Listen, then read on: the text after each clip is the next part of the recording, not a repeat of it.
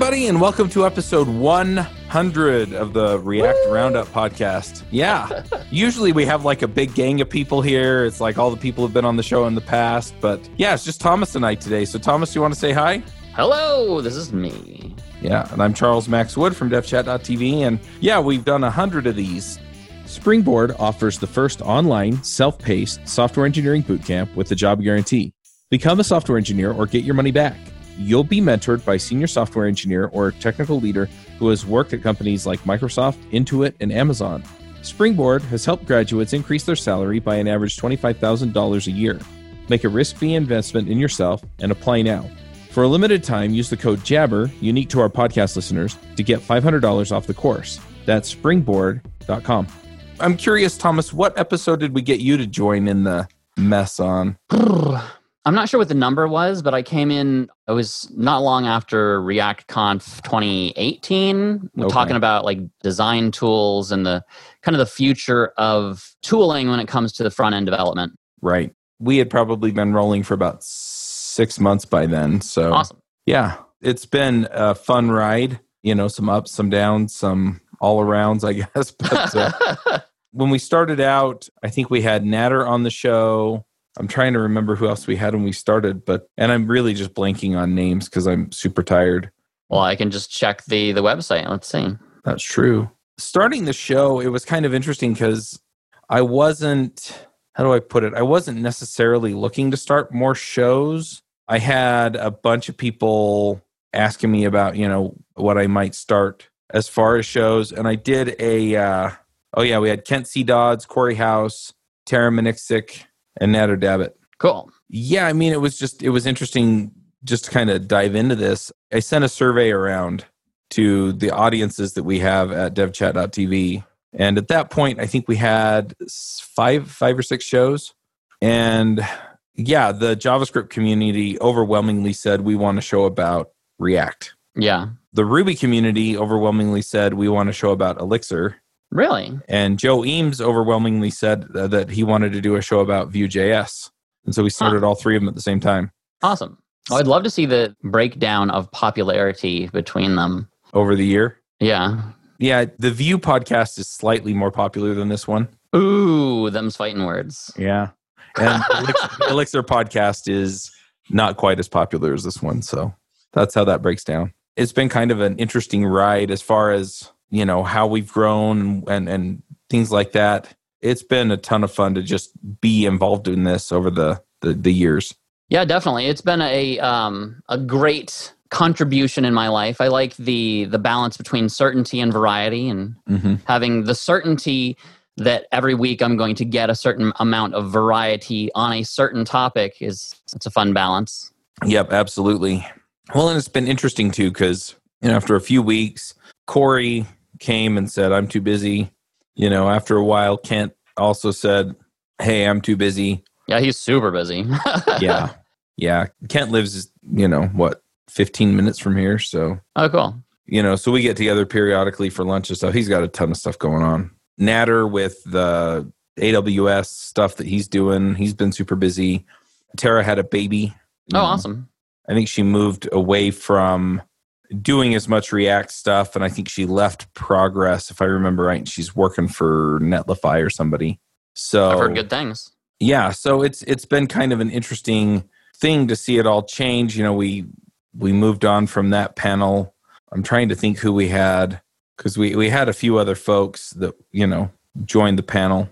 Anyway, it's just been really interesting to dive into the React community. I'm a little curious, you know, as we've done this. You know, we had Dave Setia. Yeah, we had him join.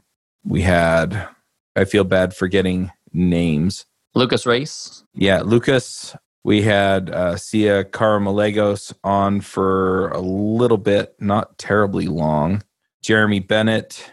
Yeah, so anyway, it's been really interesting. And then, you know, I've also thrown in some episodes on my own, you know, when I wind up going to like Microsoft Build and stuff. We talk about stuff relevant to that. I'm curious, are there any episodes that we've done that stand out to you? I think the one that I keep coming back to over and over again, and just like mentioning to people in real life, is the one with David K. Piano about X State.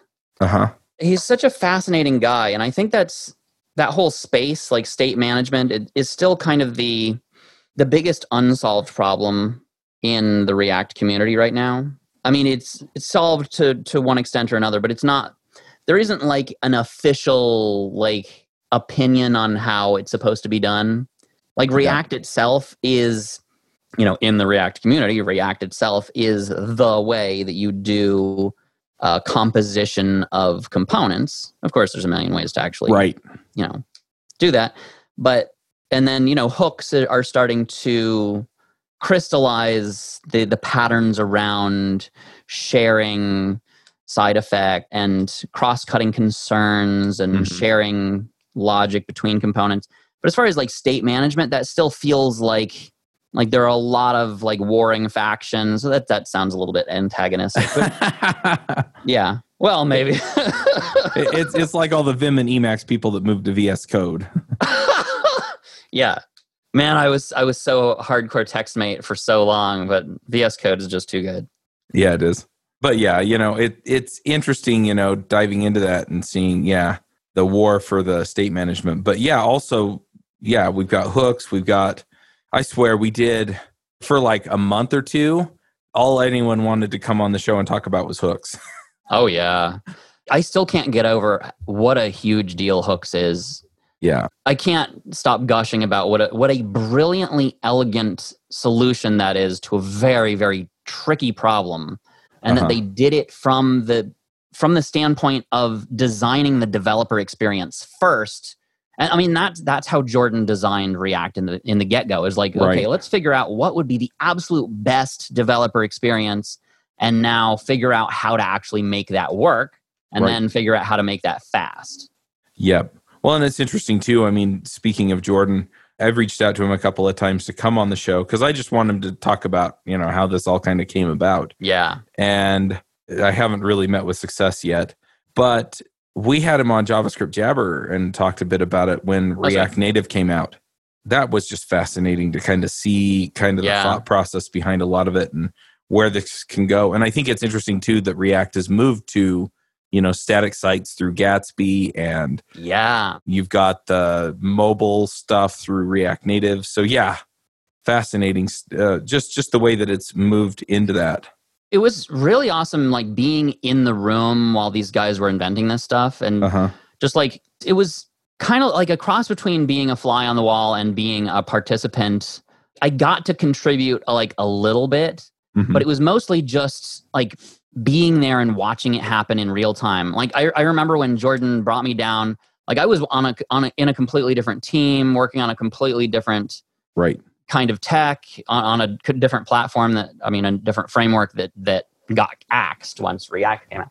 He was like excitedly telling me all about this thing that he was building over the ads team and kind of whiteboarding it out on I was sold. Like, obviously this would be brilliant, but of course we were not allowed to have nice things. Like I had just been so beaten down in my career at that point of just like, we can't have nice things. Just like, you got to just do it the normal way or it'll never actually get sold. Nobody's going to like it. The whole JSX thing is like never in a million years.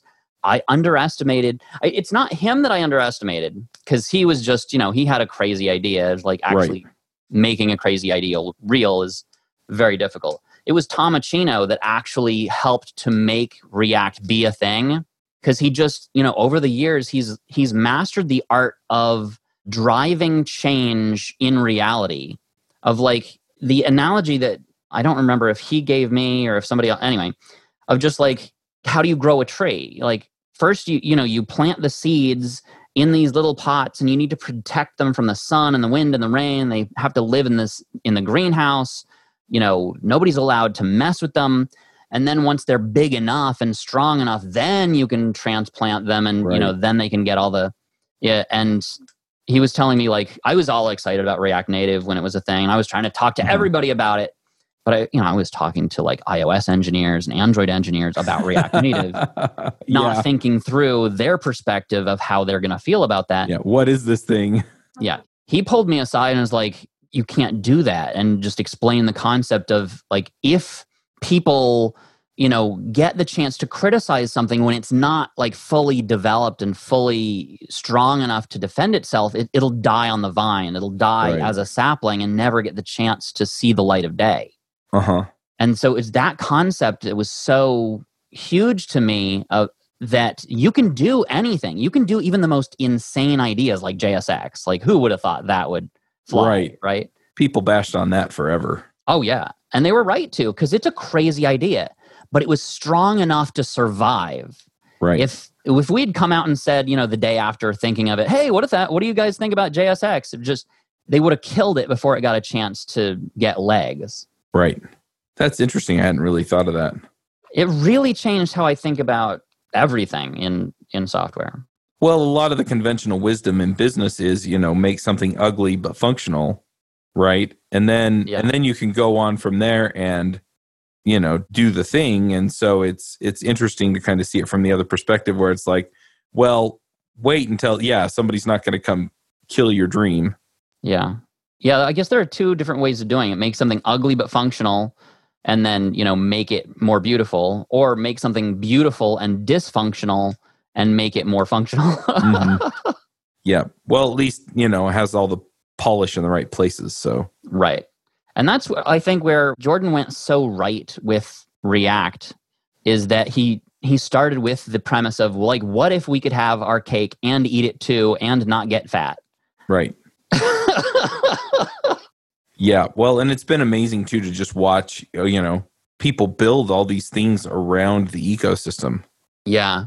And thinking about like what life was like before that, it was so hard to build anything big and beautiful because there was no shared certainty. Like, people were sharing like the atomic level of shared things. Like, you could assume that every site could have either jQuery or MooTools, mostly jQuery.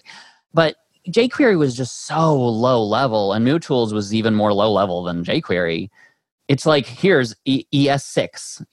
You could build anything with that. Yeah. So your exposure to React was through Facebook. Yeah. I started using it before it really existed. I tried to tear it apart and prove that it was impossible so that I could let myself like it.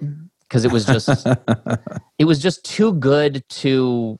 It's like, I remember when ActionScript, I was so excited about ActionScript because it was such a beautiful language. It was so ahead of its time, and what you could do in the Flash runtime.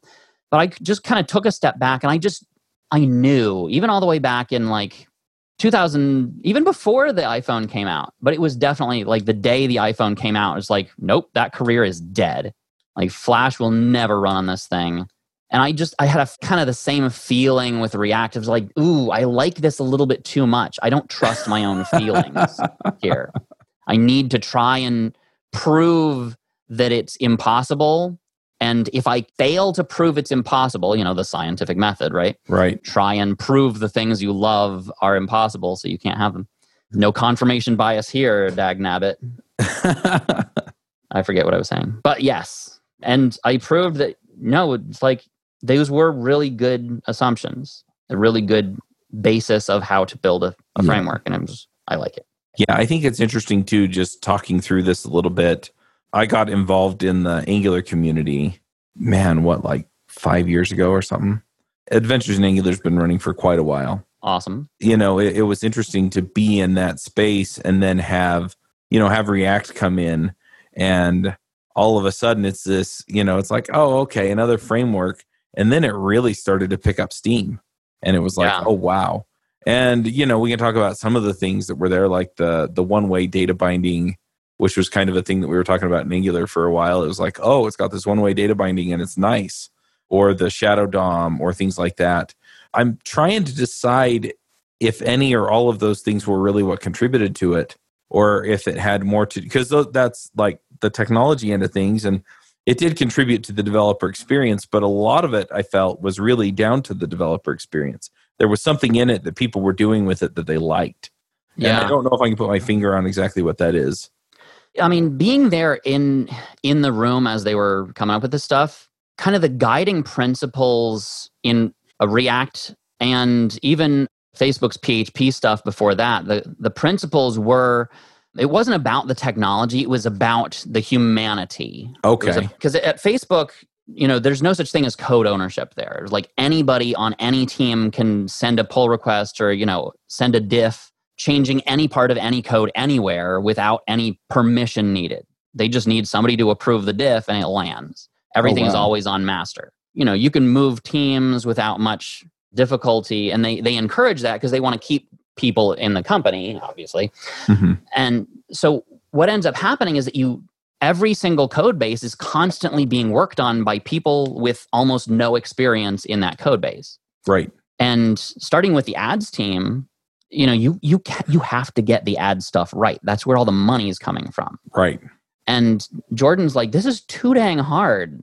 So how do we make it so that anybody can jump into this code base, fix a bug, and we all have absolute certainty they didn't just break everything. Right. That is the fundamental principle of React, and it goes into like everything with Flux and one-way data binding, and every single thing about React is just for that one principle, is just like, I should be able to, with 5 minutes, slap together a bug fix or a new feature or whatever, and nobody will have to fear that everything just broke. Right. So do you feel like React accomplishes that? It makes it possible. It makes it easy. It makes it kind of the, what is the word that you like to throw? The pit of success. Like, you can do crazy stuff. You can shoot yourself in the foot, but it's really hard to do it with React. If you kind of just do things the React way, things just are mostly pretty good. And then you got to, optimize it from there. Uh-huh. But if you do try to do some crazy stuff, I've seen all kinds of madness with like Redux doing weird things combined with like doing weird stuff with the DOM. Yeah, just like they've completely shot themselves in the foot with like a grenade. And yeah, you can do that and ruin your life, but just don't instead. Right. Yeah, my foot's a little tired of getting shot, I'll tell you. Yeah. That's kind of how I've learned everything in my career, is just like, I just did it the wrong way 50,000 times. And so the only way left to do it has to be right? Fair enough. Or at least it's the least wrong way to do it. I like that. Sometimes that's all you can hope for, right? Right. So yeah, I guess I'm a little curious too, and you don't have to talk about this or answer this, but I'm kind of curious. You worked at Facebook for a while. You picked up React while you were there. Was it just time to move on to other things when you left, or what's the story there as far as like where you've gone since Facebook and why? Yeah, so I was there for 5 years, and I never imagined being anywhere for that long. The company changed a lot since I was there, and I was working remote, and it wasn't super easy to do that there. They weren't like a super remote-oriented company. That's a hard transition to make. Yeah, definitely. And it was time for a recharge. Like every 5 years, you get a paid recharge of like 30 days. And like I'd gotten there at 2012, so it was like perfect timing. And so I had enough kind of, money to kind of take a longer recharge, take a step back. Because I realized, my kids are all growing up. Like, what do I really want to do with my life? Like, I'd been working full time since the 90s. And, the only time off that I had taken was, occasionally like take a week off here or there. I never took off any time when I had kids because I couldn't afford to. Right. I never took off any time between jobs because I couldn't afford to. I survived the .com bubble burst. I survived. It was just like a roller coaster. And it was like the first time in my life I actually had the freedom to take a step back and really kind of rest and recharge and collect my thoughts and figure out, what do I really want to do? How do I want to spend the next few years where my kids are still kids? And what do I want to be focusing my time on? So I took like a year off. I did a bunch of volunteering, and we moved to Florida, and I got to spend a lot of time with the wife and the kids and friends and do some like side stuff. And I ended up coming back to React because I tried Angular, I tried a few other things, and I came back to React because I really like it. It kind of fits in with my personality in a lot of ways. And all the people that I kind of mesh with the best are using it more than they are anything else. If you're a front-end developer looking for remote work, then I recommend G2I, a React and React Native focused hiring platform that will connect you directly with their clients that need your skill set. What makes G2I a unique hiring experience is that they spend the time marketing you to their clients of your choice. G2I is a team of engineers that technically vets you up front. If you pass their vetting, their clients have agreed to skip their initial interview process, saving you time and energy getting your next gig. They take care of all the hard work for you so you can get focused on development. To join G2I, go to g2i.co and apply. I have a zillion questions because I need a recharge. Of course, I need 3 months because I've been burning things up at both ends for a long time. But down to the community, I think that's an interesting aspect of it, and it's funny to me how often it comes back to that. Right? It's okay. Well, my friends are all here. I'm comfortable here. I like the technology, but there's something to be said for the community. For me, it's it's people first. The advice I always used to give new people just joining Facebook is, the way that it is at Facebook, you get boot camp, which is 6 weeks, and then the last few weeks, all the teams are lobbying for you to join their team, and you can do whatever you want. Choose whichever team will have you. Choose your own adventure. Yeah, and what do you choose? And the advice I always give them is number one, pick who you want to work with first, because you'll enjoy doing anything. All these challenges are fascinating and interesting, and there are big problems to solve and interesting technology to work on. But if you're working with people that you just don't mesh with, it's miserable. So true. There are fantastic developers, fantastic people that just, I just don't mesh with. It's a vibe, there's nothing wrong with them. There's nothing wrong with me. It's just I'm metric and they're imperial or whatever, it's just, it doesn't quite mesh. And it takes extra energy to make the systems work together and translate. Okay, the way that I would explain this thing is this is a normal way for me to say it, but it just doesn't make any sense to them. Right. Or vice versa. So figuring out who you vibe with is absolutely critical. And then figuring out what to do together is secondary, always. Yeah, it's pretty solid career advice too. I mean, I can't tell you how many people that they love what they do. They love the problems they get to solve. They love the technology they get to solve it with. They can't stand their boss. They can't stand the people they work with.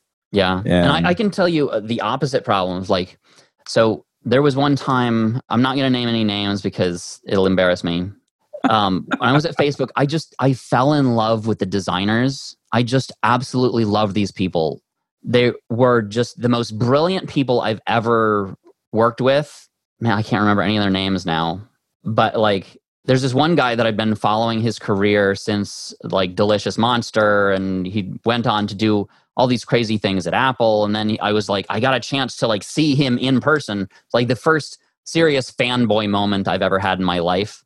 And I had the chance to go and kind of join them and kind of help them out with their stuff. But I didn't consider the vibe. And they're very introverted and, very thoughtful and considered people. And I now know that I'm extremely obnoxious and extroverted and pushy, and I didn't realize. And it just didn't vibe. Yeah. I was too much of a fanboy. I wanted to be one of the cool kids so badly that I was a desperate idiot and I ruined it. I mean, I got to do some cool stuff with them. I got to work with them, working on some really, really cool stuff. And I'll never regret taking that opportunity. But I now know that I totally made them feel uncomfortable. I was extremely obnoxious, and I didn't fit in with that squad. And it sucks because it's the stuff that I love the most. But I think it's just, I'm too excited about it. I'm too energized by it. I'm too much of a fanboy about it. And I can't just be chill about it. Well, if they were all on that same level, right? With the energy level and excitement and the way that they expressed it, then it could have been really fun. But because, you didn't fit the vibe of the group. Exactly. And the reason why they were so good at what they did is because their personality was just they spent so much time and energy just naturally just thinking of things that aren't not literally there already, inventing impossible things and bringing things that are like 10 years into the future into today. You remember like Facebook Paper? Did you ever get to play with that? Nope. Yeah, that was just like, this is like a vision of the future. It didn't succeed in the marketplace because it was just too futuristic. Right. And other reasons. Makes sense. So I'm kind of curious, you kind of got your nose to the ground and, you're working in React these days. Are there things that you see coming and do you kind of have an inside track having been at Facebook and having friends there? Or are you kind of looking from the outside in like the rest of us now? I'm definitely outside in at this point, but it's kind of a mix. Like I knew that suspense was coming since like, I don't know, 2007 when Sebastian and all the Mood Tools guys were like chatting about like, what if you could throw something that wasn't an error and like really messing around with that. And it just like the browsers couldn't handle it yet. It was just like it destroyed your perf. But then the browsers got fixed. And then, eventually, I don't know who brought it up. It was probably Sebastian because I remember him talking about it, in IRC like 10, 15 years ago almost. Has it been that long? It's 2020. No, it's like 13 years. Oh, crap. Oh, good grief. Yeah, so stuff like suspense, but I never saw it coming for like applying that in React to the whole runtime. Like I never saw that coming. And hooks, it's like I never saw hooks coming either. There was some talk about like solving that problem when I was there, but nothing that looked like that. I think that the next big thing like is kind of state management. Like that's kind of the next white whale, but I wouldn't expect anything for another 5 years from the Facebook team on that. That's one that people have been trying to solve for a while. Yeah. Probably the next big thing that I would watch out for, like hooks were a necessary thing in order to do suspense properly, and suspense was a necessary thing in order to do GraphQL properly. So GraphQL is really the future of React. Not GraphQL specifically, but like the problem space solved by Relay, which happens to use GraphQL and happens to use... But it's like all of these features of React are there in order to support the problem space of Relay. So if you want to see the future of React, look at what Facebook wants to be able to do.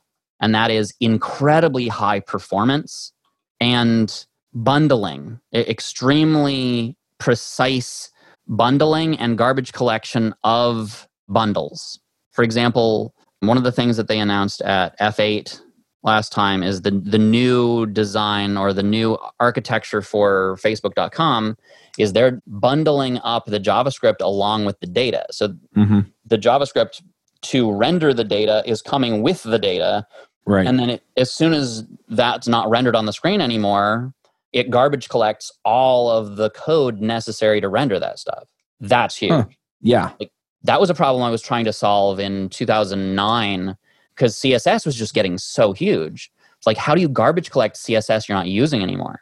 The solution back then was just inline all of it. Basically CSS and JavaScript. That was kind of a big philosophical discussion back then. I mean, it still is, I guess. 10 years later. Yep. So I'm a little curious, what are you working on these days as far as, things in React or React Native or whatever? Honestly, my focus right now is I'm trying to refine my kind of psychological skill set. Most of my career, I've worked alone by myself, just doing things however I wanted to do them and however I thought they would be done, and collaborating with people that I'm not working with on like IRC and in the open source community and stuff. And then I realized that I have kind of a gap in my soft skills skill set that I want to close. I want to focus on, personal growth as it applies to my career. So I'm intentionally choosing not to focus on big technical problems right now and trying to like contain my enthusiasm for the new and bring up my enthusiasm for maintaining the old, especially as it is like passing things on to the next generation and collaborating with a team, with a larger team, kind of, fulfilling the philosophy of React, which is like anybody can get stuff done in React quickly and easily. So if you try and build something super novel and super smart in React, is like you're going against the basic philosophy of React. Yeah.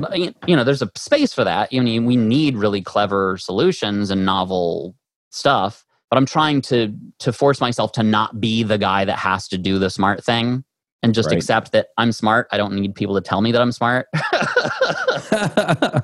Yeah. Well, and I love, I love that idea too, because it's funny. People try and be clever, right? Not necessarily smart. Yeah. People try to be clever and then they wind up doing the things that they don't need to do. And so, yeah, it kind of shields you from some of that temptation, I guess. Yeah. Just like figuring out work-life balance and productivity. And that's hard. Yeah. I'm like, how can I improve my productivity, and not just mine, but the productivity of the entire team? When you're a junior developer, you're, focused on maybe one component. The expectations are clear. When you get higher level, the expectations become fuzzier and it's up to you to define your own expectations, but your focus is pretty narrow. As your career climbs, your focus gets fuzzier and fuzzier, and you kind of scale out more and more and step back further and further and have more impact across a much wider range of area. And I want to have more of an impact across not just, a component or a system or a product or a team, but across, the entire division where I'm working, the whole, and the future of kind of this space as a whole. I tried to do that too soon at Facebook. I tried to solve some really big problems. Like I could so clearly see what the solution was, but I underestimated how difficult it is to push change in reality with people. Right. So I'm kind of building up that skill of like, how do I actually make the future reality in a people-oriented system? That's slow. Yeah, it is. Well, and it's interesting too, because a lot of times we focus on the technical skills and we neglect the skills that you need, the leadership and the people skills you need to be able to do that. Absolutely. I mean, I did. Well, it's an easy trap to fall into, because you either get the technology right and it works, or you don't. With people, there are other repercussions that can come back, days, weeks, months, or years later, right? Depending on how you made them feel. Yeah, definitely. Yeah. So yeah, it's definitely interesting to dive into. I'm a little curious. We've started to see things move with like GraphQL and, the way that we use React to interact with the world around us. So yeah, are you doing much with those kinds of things, or? The biggest thing that I'm trying to do right now is kind of get a broader area of expertise of like, it's not enough to be able to, solve certain sets of problems. I want to be able to kind of balance out problem solving across the board. For example, one of the things that I'm upping my game on right now is server-side rendering and lazy hydration, and really thinking about the whole bundling space and the hydration feature capability, and just making sure that that's a thing that I consider in the entire spectrum of considerations of a product.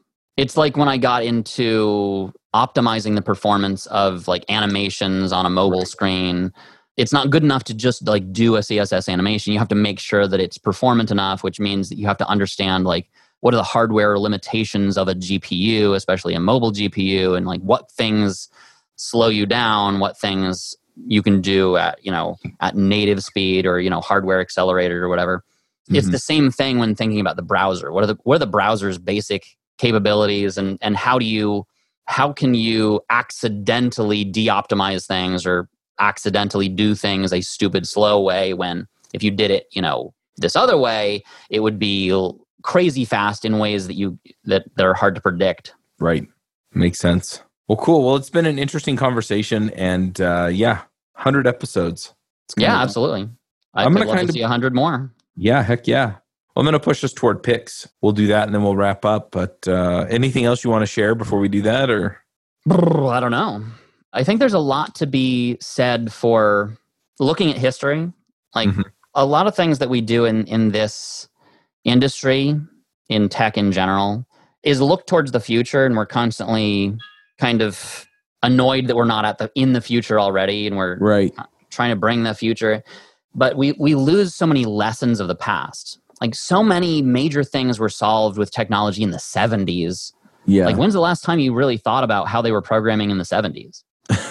That's true. Flow-based programming, so that's still alive, but that was created in the 70s.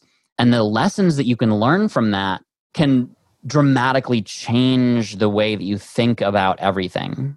Right.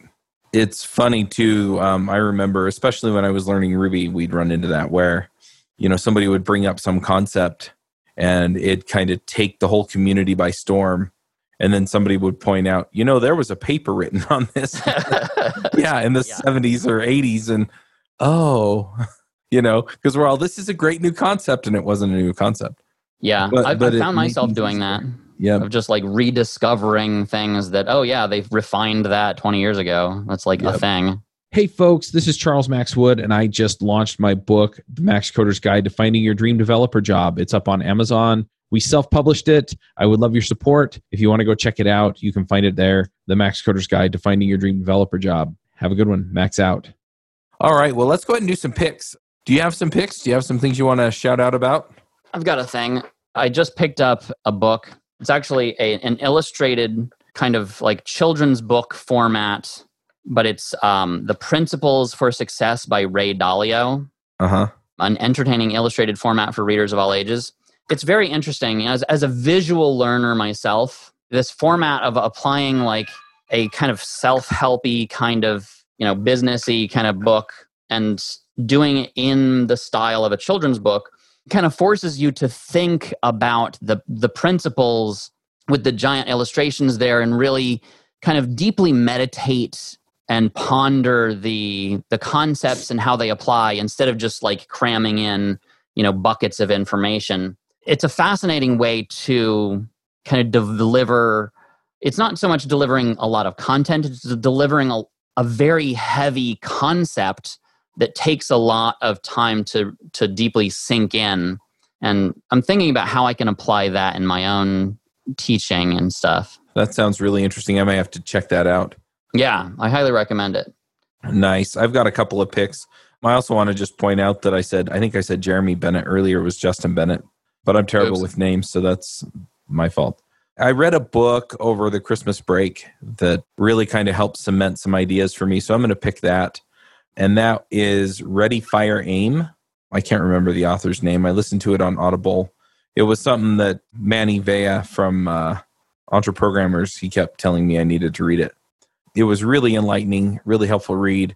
He kind of walks you through the stages that businesses grow into, and then talks about, these are the challenges you're going to hit, and this is how you get around them. Anyway, really, really enjoyed that. So I've been working through that process some. And then I've also got another pick. My wife bought me a board game for Christmas. It's called Legendary, and it's a deck building game based around the Marvel universe. Anyway, you have villains and masterminds, and you basically fight the villains and stuff with your deck. And it's been fun. We've played it quite a bit. I think we're getting to the point where we almost always win. What you do is you're trying to defeat the mastermind before the scheme is completed. And I think there are only 2 of the schemes that we really haven't been able to overcome. Anyway, it's been a lot of fun. So if you're looking for a board game like that, and they've got a zillion expansions, so we're kind of looking at those and thinking that we might get 1 or 2 or 5 of those. That's cool. That reminds me of another thing. It's like Pandemic, the board game, is a game kind of like that, where you're kind of working together to strategize and how to kind of solve all the world's diseases and stuff as a board game. It's a lot of fun as a thinking game. Yeah, Pandemic is a lot of fun. We've played that. We have pretty much every expansion for that game as well. They've got a few of them. And then they've also got a bunch of spin-off games for Pandemic. And it was funny because we were at a friend's house and, I mentioned, I was like, yeah, I think we've got all the expansions for it. And my wife looked at me and said, no, we don't. And so I went and bought them all. And so it's a terrific game. And the different variations you can play on it are a ton of fun. Yeah, I got to play that some more.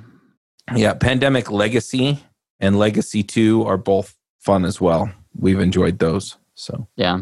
But I like the theme of spending more time with people in real life instead of just like consuming content, forcing yourself to like think together, collaborate on something fun and that is not work related. Yeah. Give your brain a break by using it more for different stuff. Yeah, absolutely. I get together with a group of guys once or twice a month and we play board games. Oh, that's fun. And that's a ton of fun. So yeah, I got to get up there and visit you guys one of these days. Yeah, absolutely. Let's go ahead and wrap this up. Thanks for being here, Thomas. My pleasure. We'll be back next week. And in the meantime, max out. See ya. Bandwidth for this segment is provided by CacheFly, the world's fastest CDN. Deliver your content fast with CacheFly. Visit CacheFly.com to learn more.